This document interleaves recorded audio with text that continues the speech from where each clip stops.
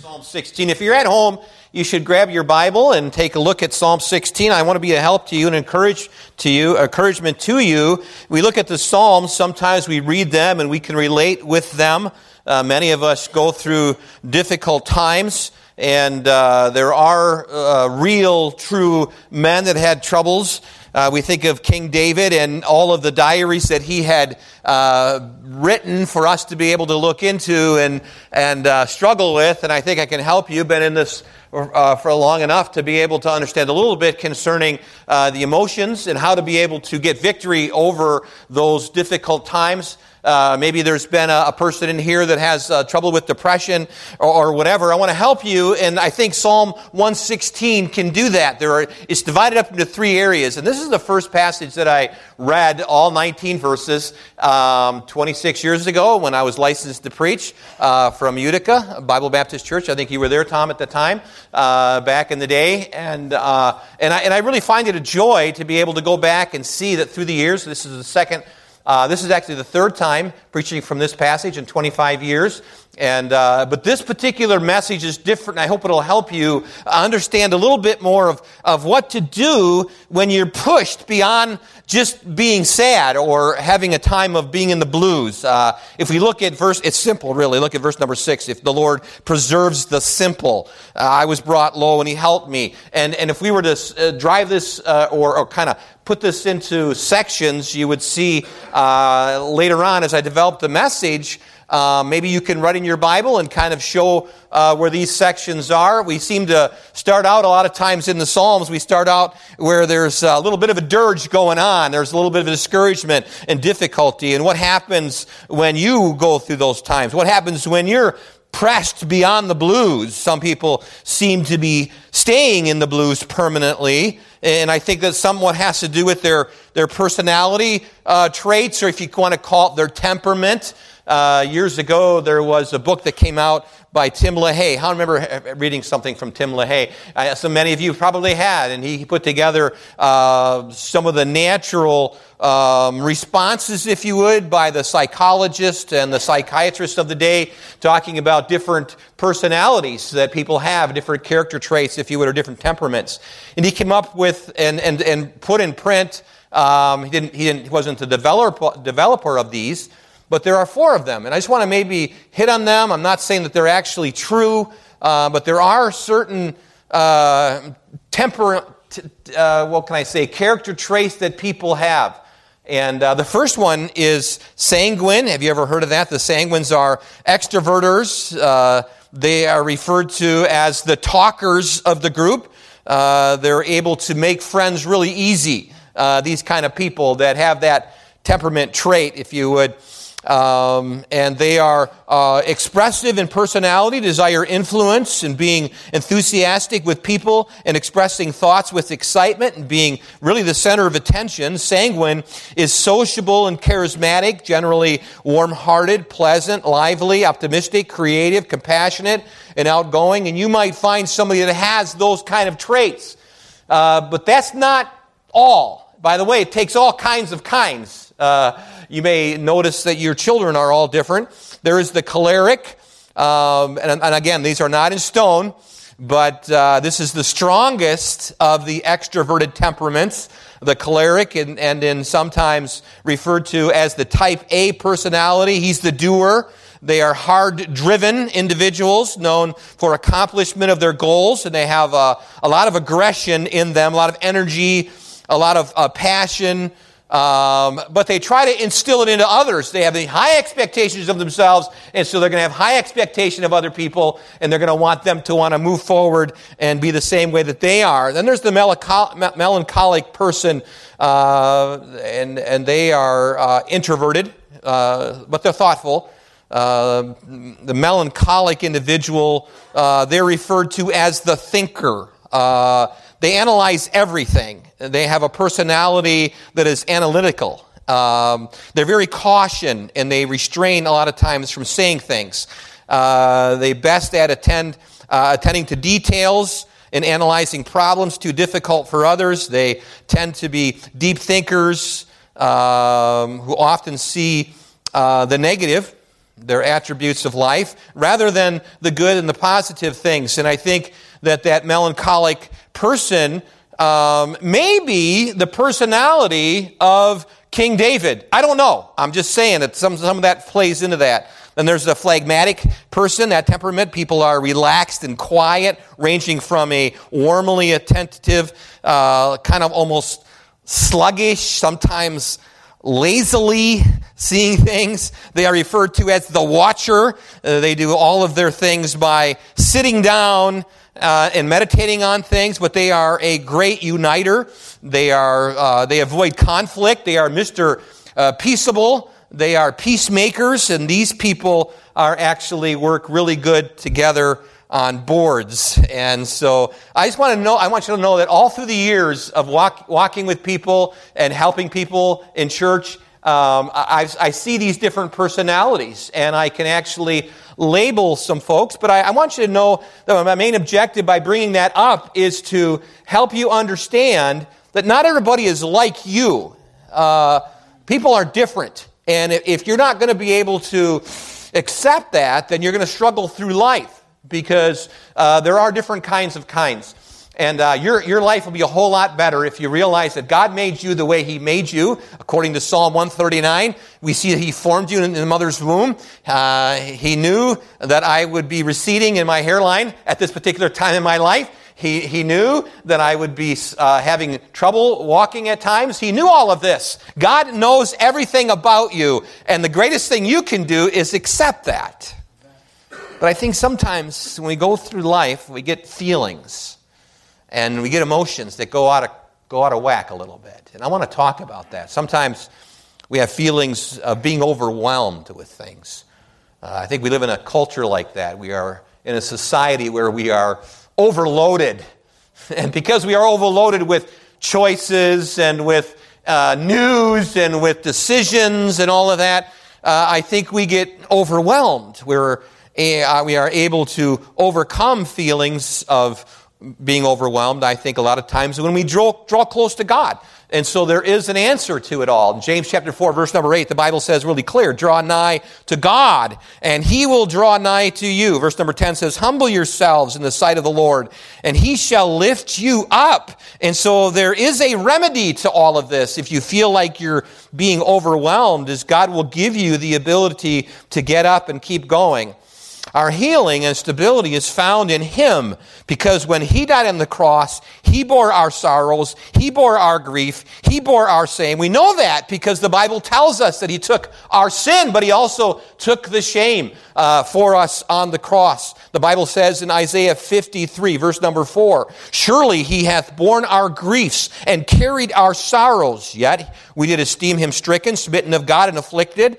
But He was wounded for our transgressions, and He was bruised for our iniquities. The chastisement of our peace was upon Him, and with His stripes we are healed. All we like sheep have gone astray. We have turned every one to his own way, and the Lord hath laid on Him the iniquity of us all. He was oppressed, and He was afflicted, yet He opened not His mouth. He is brought as a lamb to the slaughter, and as a sheep before the shearers is dumb, so He opened not His mouth. The Bible makes it really clear, and as we acknowledge Jesus Christ in our lives, He strengthens us to do what we are called to do. And remember this, dear friend, the Bible says really clearly, I can do all things through Christ which strengthens me. And so remember that your strength is going to come from the Lord. And so when you feel like you're overwhelmed and you feel like you can't go on and you feel like the backpack is weighting you down, all the burdens of life and all the confusions of our culture, remember this, that God is true and you can trust Him. Just give Him everything. Remember His sovereignty. Remember His providence. That God is God and He's always good. And everything that happens to you is because God has allowed it for His glory and for your good. I think when it comes to this understandings of feelings, we have feelings of rejection.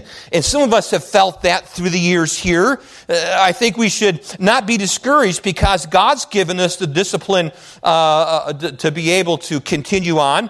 He's accepted us, of course. The Bible says that really clearly. When divine correction comes, its goal is to refine us into the image of Jesus Christ. It is not because He is rejecting us. It is because He is correcting us.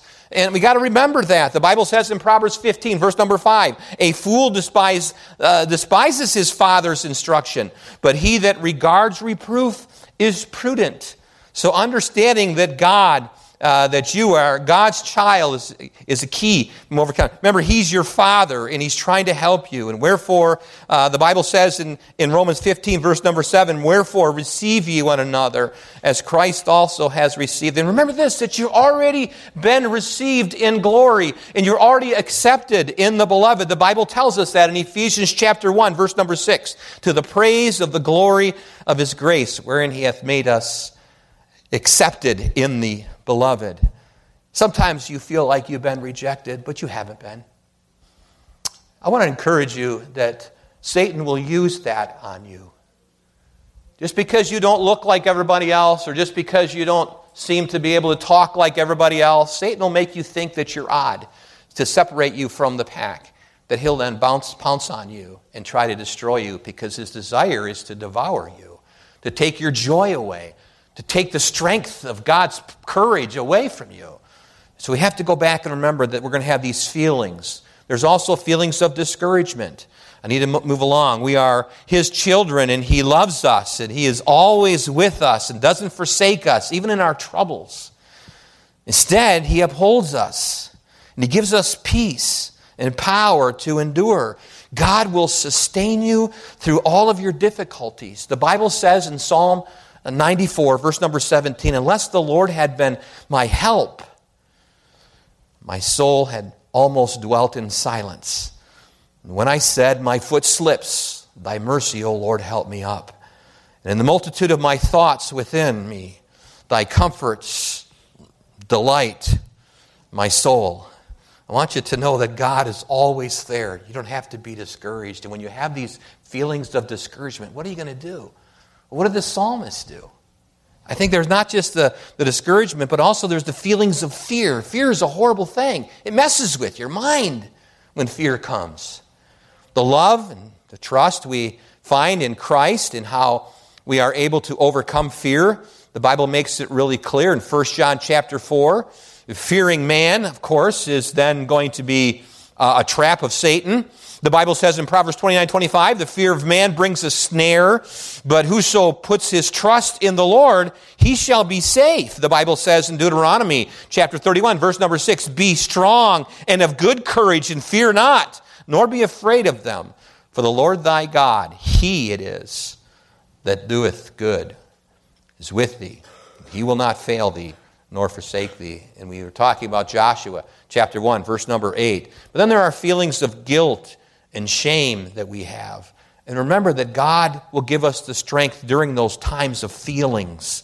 The Bible says in Proverbs 13, verse number 18, poverty and shame shall be in him that refuses instruction. But he that regards reproof, or he that wants correction, is going to be honored. And so we remember that God will allow us at times to be turned from our sin to His face. Proverbs 1:23 tells us that. Turn you for my reproof, and I will pour out my Spirit upon you, and I'll make my words known unto you. Give us that strength that we need. 2 Corinthians 7, verse number 10, for godly sorrow works repentance to salvation, not to be repented of, but the sorrow of the world works death. And I want you to know that there will be feelings of loneliness, and I know that sometimes people have this. I can read the Psalms, and I see that even this particular psalm has that. God knows when you're lonely. And He will then lead us into the place of safety and shelter and provides us that wonderful comfort of knowing that He is there. And sometimes loneliness can be a time for us to pray. Psalm 25, verse number 16 and 17 says, turn thee unto me, and have mercy upon me, for I am desolate and afflicted. The troubles of my heart are enlarged. O bring thou me out of my distresses. So let me just tell you this, that having trouble with your emotions and your temperament and your feelings It was a common thing in the Psalms. It is a common thing because it is common unto man. And there are no trials that you're having that are kind of foreign to man. Remember that. Even your temptations, every one of us struggle in those areas. But God gives us His remedy. And I want you to look at that with three things, if I can give them to you. I think it's important for us to understand that for the Christian, your feelings are relevant. However, they should never be given the ability to rule or control you. You should never give over to your feelings. You got to go back to the Word of God and trust the black and white Word of God over your feelings and over your emotions. Listen to me. We live in a sensual culture. And if you go that direction, you're going to give in other areas if you're not careful. You young people, listen to me that are hearing my voice. I've been here. I've been through it. Trust the Word of God over your feelings. Make sure you trust Him. I like what Martin Lloyd-Jones, one of the great writers, and he wrote this concerning spiritual depression in his book. He read it on page number 112 in his book, Spiritual Depression. You might have read the book, I don't know. But it says this, it says, now that is the essence of the problem. In other words, our feelings are variable. And I would emphasize that the same is true for our temperament, whatever it may be. We are all given our temperament by God. He has made no two of us the same. And we must remain different. Yes, we have our temperament, but there is nothing that is so wrong and unchristian as to allow our temperament to rule us. Of course, there are people who glory in doing that. We all know that person who always says, I just want to speak my mind. This is the way I was born. I always think this way.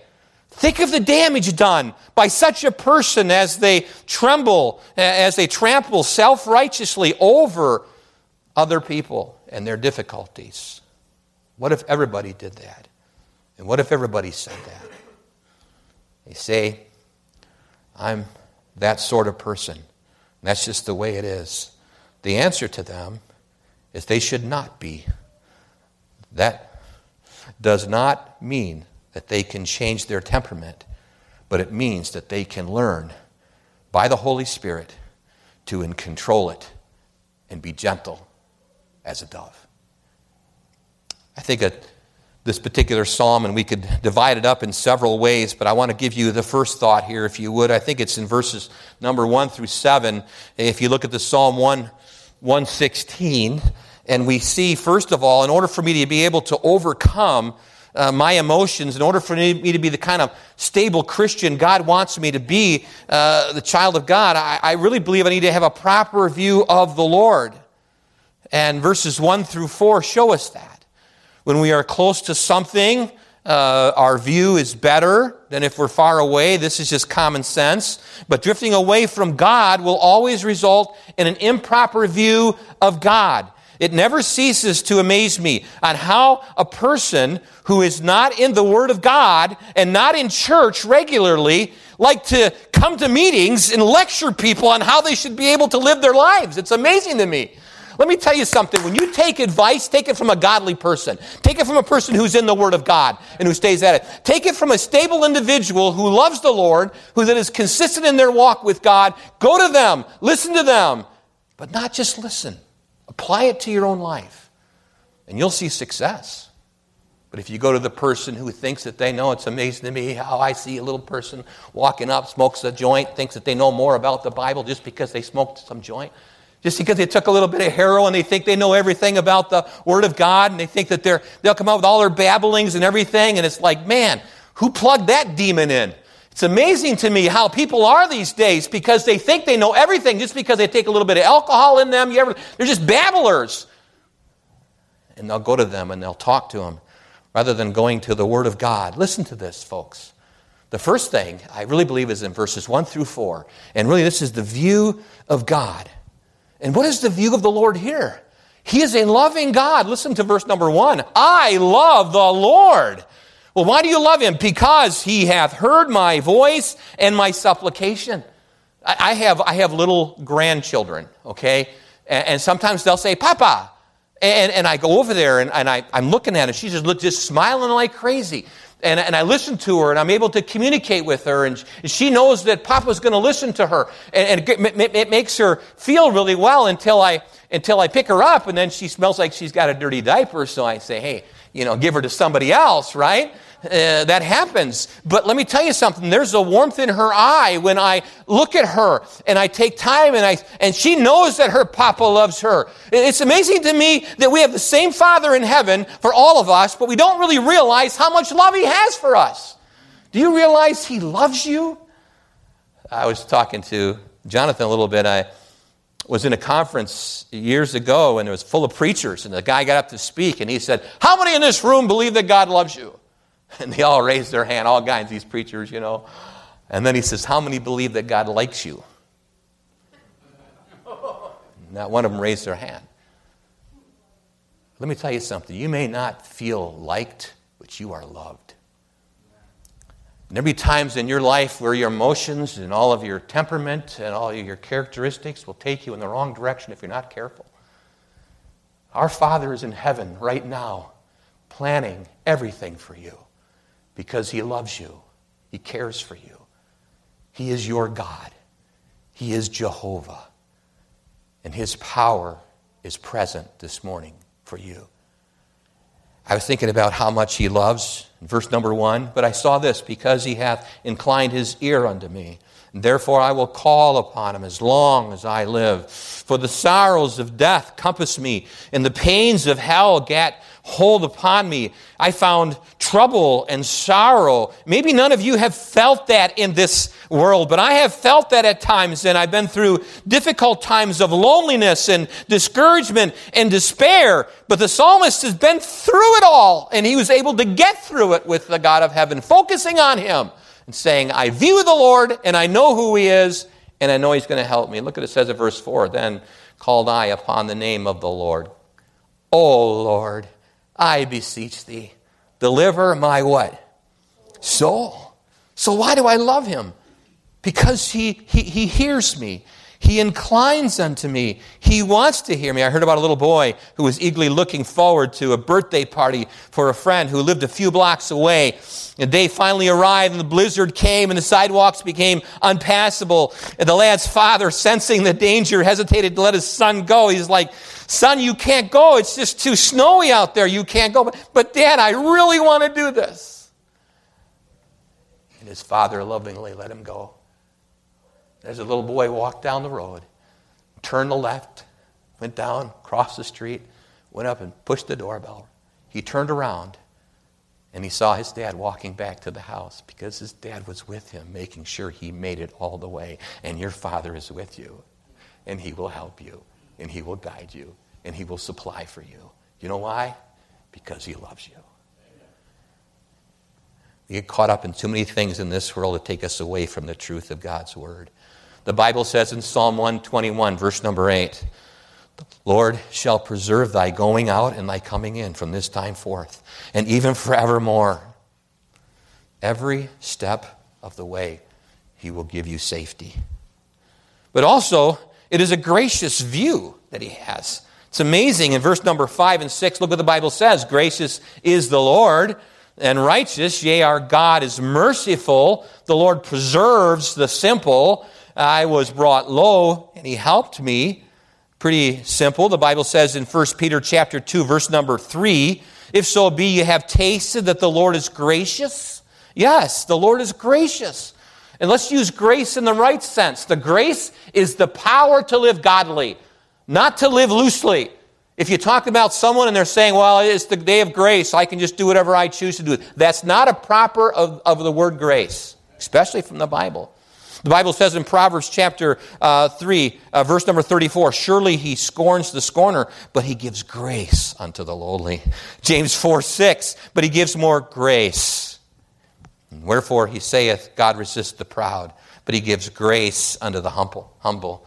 In 1 Peter 5, verse number 5, likewise, ye younger, submit yourselves unto the elder. Yea, all of you, be subject one to another, and be clothed with humility, for God resists the proud, and He gives grace to the humble.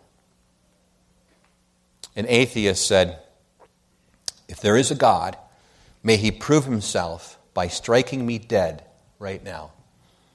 Nothing happened. He said, see, there's no God. Another person next to him responded, you've only proved that God is gracious. Because he's waiting for you to turn to him and love him and care for him. And by the way, people need grace these days. They need grace. And you can't give it away if you don't have it. It's interesting as we think about this, but it's also a satisfying. You look at verse number 7, satisfies, return unto thy rest, O my soul. Because it was there at one time, but now my soul is all messed up. My spirit is perplexed. My troubles have overcome me. But return now to thy rest. For the Lord hath dealt bountifully with thee. Verse number 8. For thou hast delivered my soul from death, and mine eyes from tears, and my feet from falling. C.S. Lewis said concerning this, he who has God and many other things has no more than he who has God alone. Pretty powerful. Someone wrote a poem, I think it was John Bunyan wrote this. He that is down needs to fear no fall. And he that is low, no pride.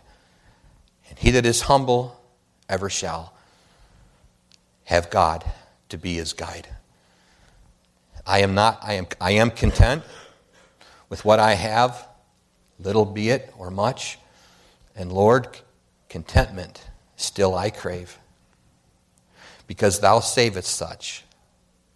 John Bunyan.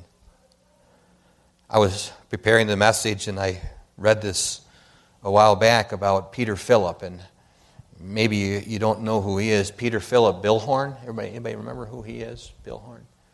Peter Phillip Billhorn. He was born July 22nd, 1865 in Mendota, Illinois. His name was originally Pullhorn, and it was changed by a judge in Ottawa. I think that's how you say it. Ottawa, Illinois. That judge by the name, his name was Abraham Lincoln, by the way. Peter and his brother formed the Eureka Wagon and Carriage Works in Chicago, Illinois. Later, Peter became involved with gospel music. And so Peter wrote 2,000 hymns. 2,000 songs in his lifetime. You ever heard of him? First time I've ever heard of him. He also invented the folding pump organ used for revivals in the 19th century, of course, and he founded the Billhorn Folding Organ Company in Chicago, Illinois. His evangelistic work took him into all the states of the Union and Great Britain and other foreign countries, and he was Billy Sunday's song leader before 1908, and he died December 13th, 1936 in Los Angeles, California. I bring him up because he had that relationship with God that was what we need today. In fact, he wrote a song called He Satisfies My Soul. He satisfies my soul. No one ever cared for me like Jesus. You think about this for a moment. But his song is different. I want to read some words to you from it. It says, I am satisfied with Jesus. I walk the narrow way. He fills my heart with glory, and I'll watch, and I'll fight, and I'll pray. His voice gives me sweetest comfort when billows near me roll. Oh, bless his name. I love him, and he satisfies my soul. I can't read all the stanzas for you. I'll read the last one. I'm satisfied with Jesus. I'm near eternity. The light shines bright and brighter. His spirit sets me free. His love brings me peace and gladness. I see the shining goal. Oh, bless his name. I love him. He satisfies my soul. What a beautiful thought. What a beautiful song. I don't know if we could put it to music. I have the music here. Maybe we can sing it sometime. But I want you to see this because in verses 1 through 9, we see this huge walk with God. Look at verse number 9. And I'll walk before the Lord in the land of the living. And we see his walk with God. But then we need a proper view of salvation. Proper view of the Lord, but now a proper view of salvation. Remember that salvation is from God. It's not something that we earn. And by the way, no matter how good we are, no matter how active we are, doesn't make us better than the person who is not. I think about these verses. Look at verse number 10, if you would, just down to verse number 15. I believe, therefore, have I spoken, I was greatly afflicted. I said in my haste that all men are liars. In other words, I can't trust anyone anymore. What shall I render unto the Lord for all his benefits toward me? I will take the cup of salvation and call upon the name of the Lord. What a beautiful understanding of salvation and renewal. Because without the gospel of Jesus Christ, we are doomed. Without the death, burial, and crucifixion of Jesus Christ, without the resurrection, we would have no hope. It is the gospel of Jesus Christ right here in the Psalms. It's interesting, if you look at verse number 13, it says, verse number 12 says, what shall I render unto the Lord for all his benefits toward me? I will take the cup of salvation and call upon the name of the Lord. I will pay my vows unto the Lord now in the presence of all his people. Precious in the sight of the Lord is the death of his saints. The Bible says in 1 Thessalonians 1:9 that they turned from their sin to God. They turned from their idols. The Bible says, for they themselves show unto us what manner of entering in we had unto you, and how that you turned to God from idols to serve the living God. You say, well, how can I get out of my negative thinking? How can I get control over my emotions? Number one is have a proper view of the Lord. Number two, have a proper view of salvation, that he saves you. The Bible's really clear. Also believe on the Lord. We know this. The Bible tells us in Acts chapter 16, verse 30 and 31, and he brought them out and said, sirs, what must I do to be saved? And they said, believe on the Lord Jesus Christ, and thou shalt be saved and thy house. It's pretty simple. We make it so complex. We think people have to be saved the Baptist way, or have to be baptized, have to be saved the Bible way, as far as the Bible church way, or a congregational way. Let me tell you something. When the scriptures say, whosoever shall call upon the name of the Lord shall be saved, it means it. I took my mom to the doctor on Friday, the eye doctor, and she had to have her eyes dilated. And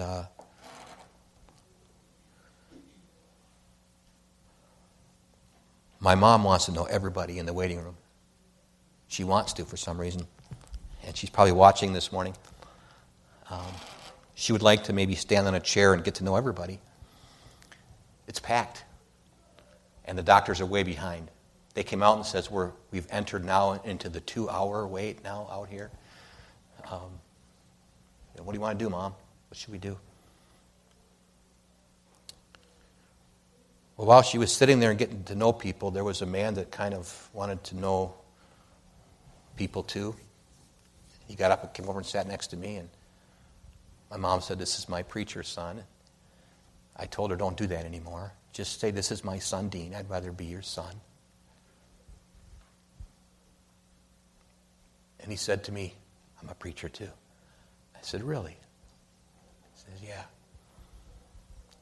I said, I'm retired though. Looks like you're still active. I says, yeah. 25 years at the church here in Madison. Oh, a church, Grace Baptist Church. He said, well, I'm Lutheran. Well, then my voice got a little louder then. And I wanted everybody to hear. I said, the difference between a Baptist and a Lutheran, do you know, sir, what the difference is? He's like,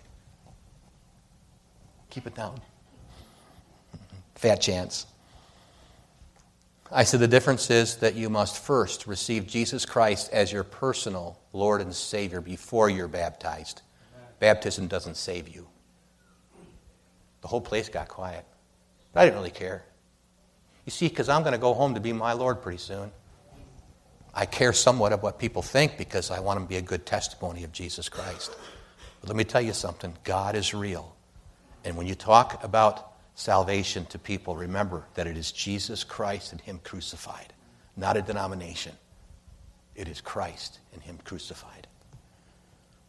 And so It's in your heart, you call upon him. The Bible says that if thou shalt confess with thy mouth the Lord Jesus Christ, and shalt believe in thine heart that God hath raised him from the dead, thou shalt be saved.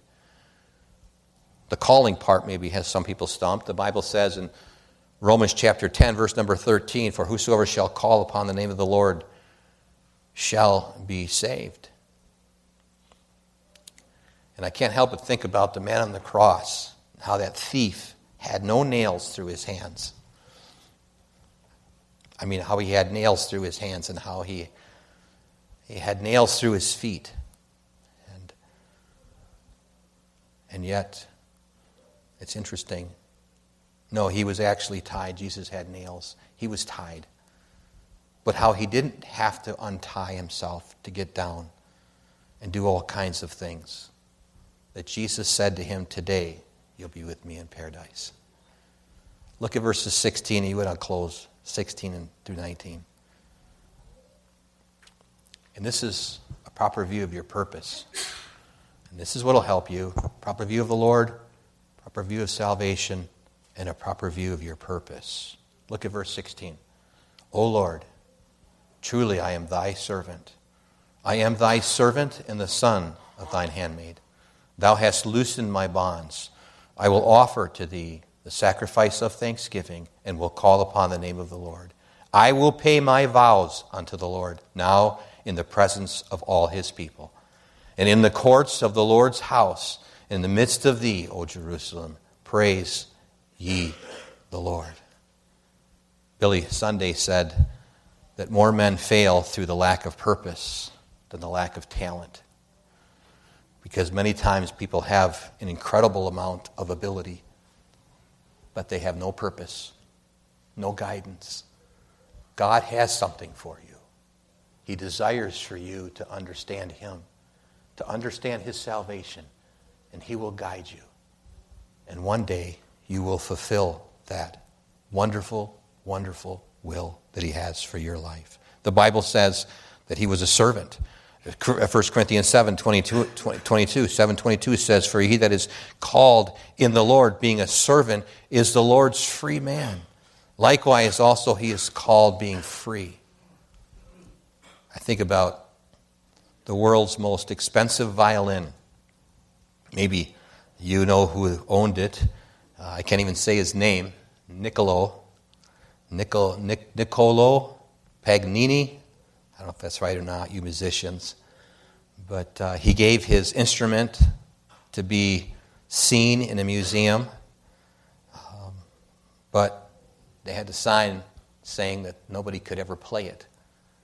And because it was not touched by the human hands, it started to fall apart and crumble and be worm-eaten. A Christian's unwillingness to serve may soon destroy his capability of even being useful to the generation that God had so much hopes in him that he would do. John Wesley said this, I want the whole Christ for my Savior. I want the whole Bible for my book. I want the whole church for my fellowship, and I want the whole world for my mission field. How do I get victory over my emotions? Have a proper view of God, have a proper view of salvation, and have a proper view of your purpose in life. Those three things will change your life. And maybe you're stuck in one of those areas. Talk to somebody. Open up, and they'll help you to overcome your thoughts and your emotions. Because if you're stuck, it's a miserable place to be. And guess what? You may be a miserable person to be around. Every head bowed and every eye closed. Jesus came for you. Maybe you're struggling with your own purpose in life. Maybe you're struggling with your salvation. Maybe you're struggling with your view of God. I don't know. But maybe this morning you'd say, Pastor Howell, I need some help. I know Jesus Christ is my Savior. I know him. He's my Lord. But I'm struggling spiritually. I'm struggling with who I am in him. And I'm struggling with how do I get back to doing what God wants me to do. I want to help you this morning. I nor will I point you out. But I'll pray for you. You're saved but struggling. Maybe that's you this morning. I'll pray for you. And I'll remember who you are. If you're struggling this morning and say, Pastor, I'm saved, but I need some help in my area of my purpose, would you pray for me? Just lift up your hand and put it back down again real quick. Thank you. Thank you. Thank you. Yes.